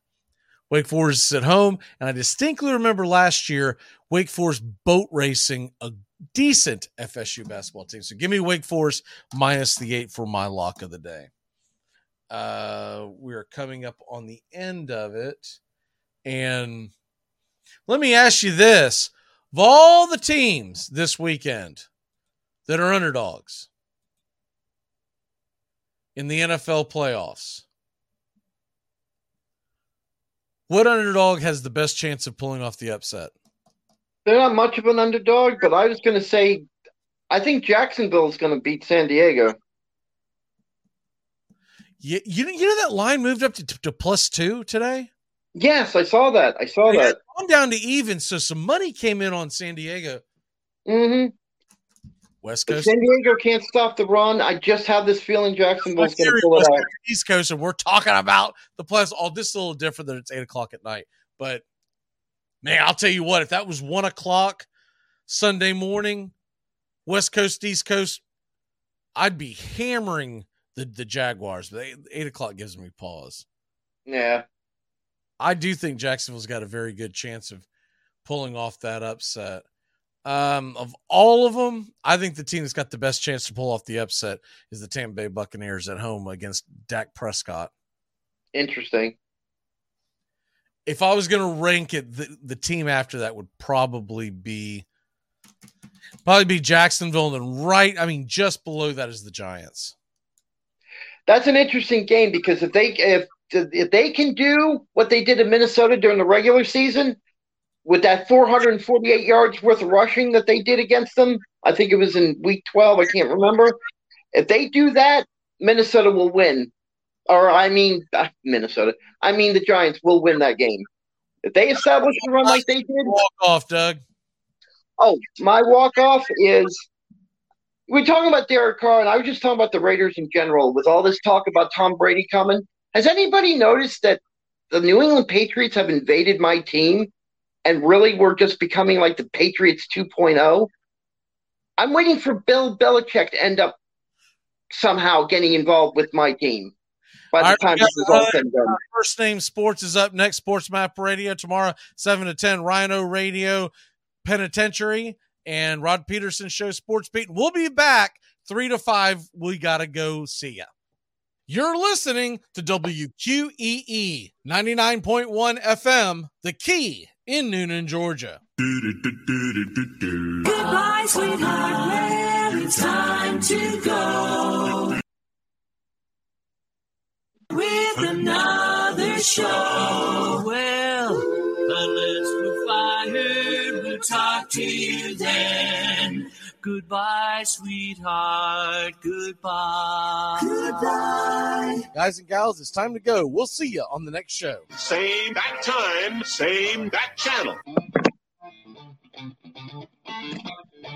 Thanks for listening to Braves Country with Mac McGee and the Armchair Quarterbacks on 99.1 FM WQEE, The Key in Noonan, Georgia, and simulcasting on youtube.com/@Braves Country. Braves Country comes your way weekdays, 3 p.m. Eastern to 5 p.m. Eastern. Please follow, like, and subscribe today. Armchair Quarterback Radio, your first choice for Southern sports. Something of the 5th of September. Something of the 5th of September. She said a lot that I can't remember. Something of the 5th. Can I get another cigarette, please? Can I get another cigarette, please? Yeah, I know I live to regret it. Just give me another cigarette, please.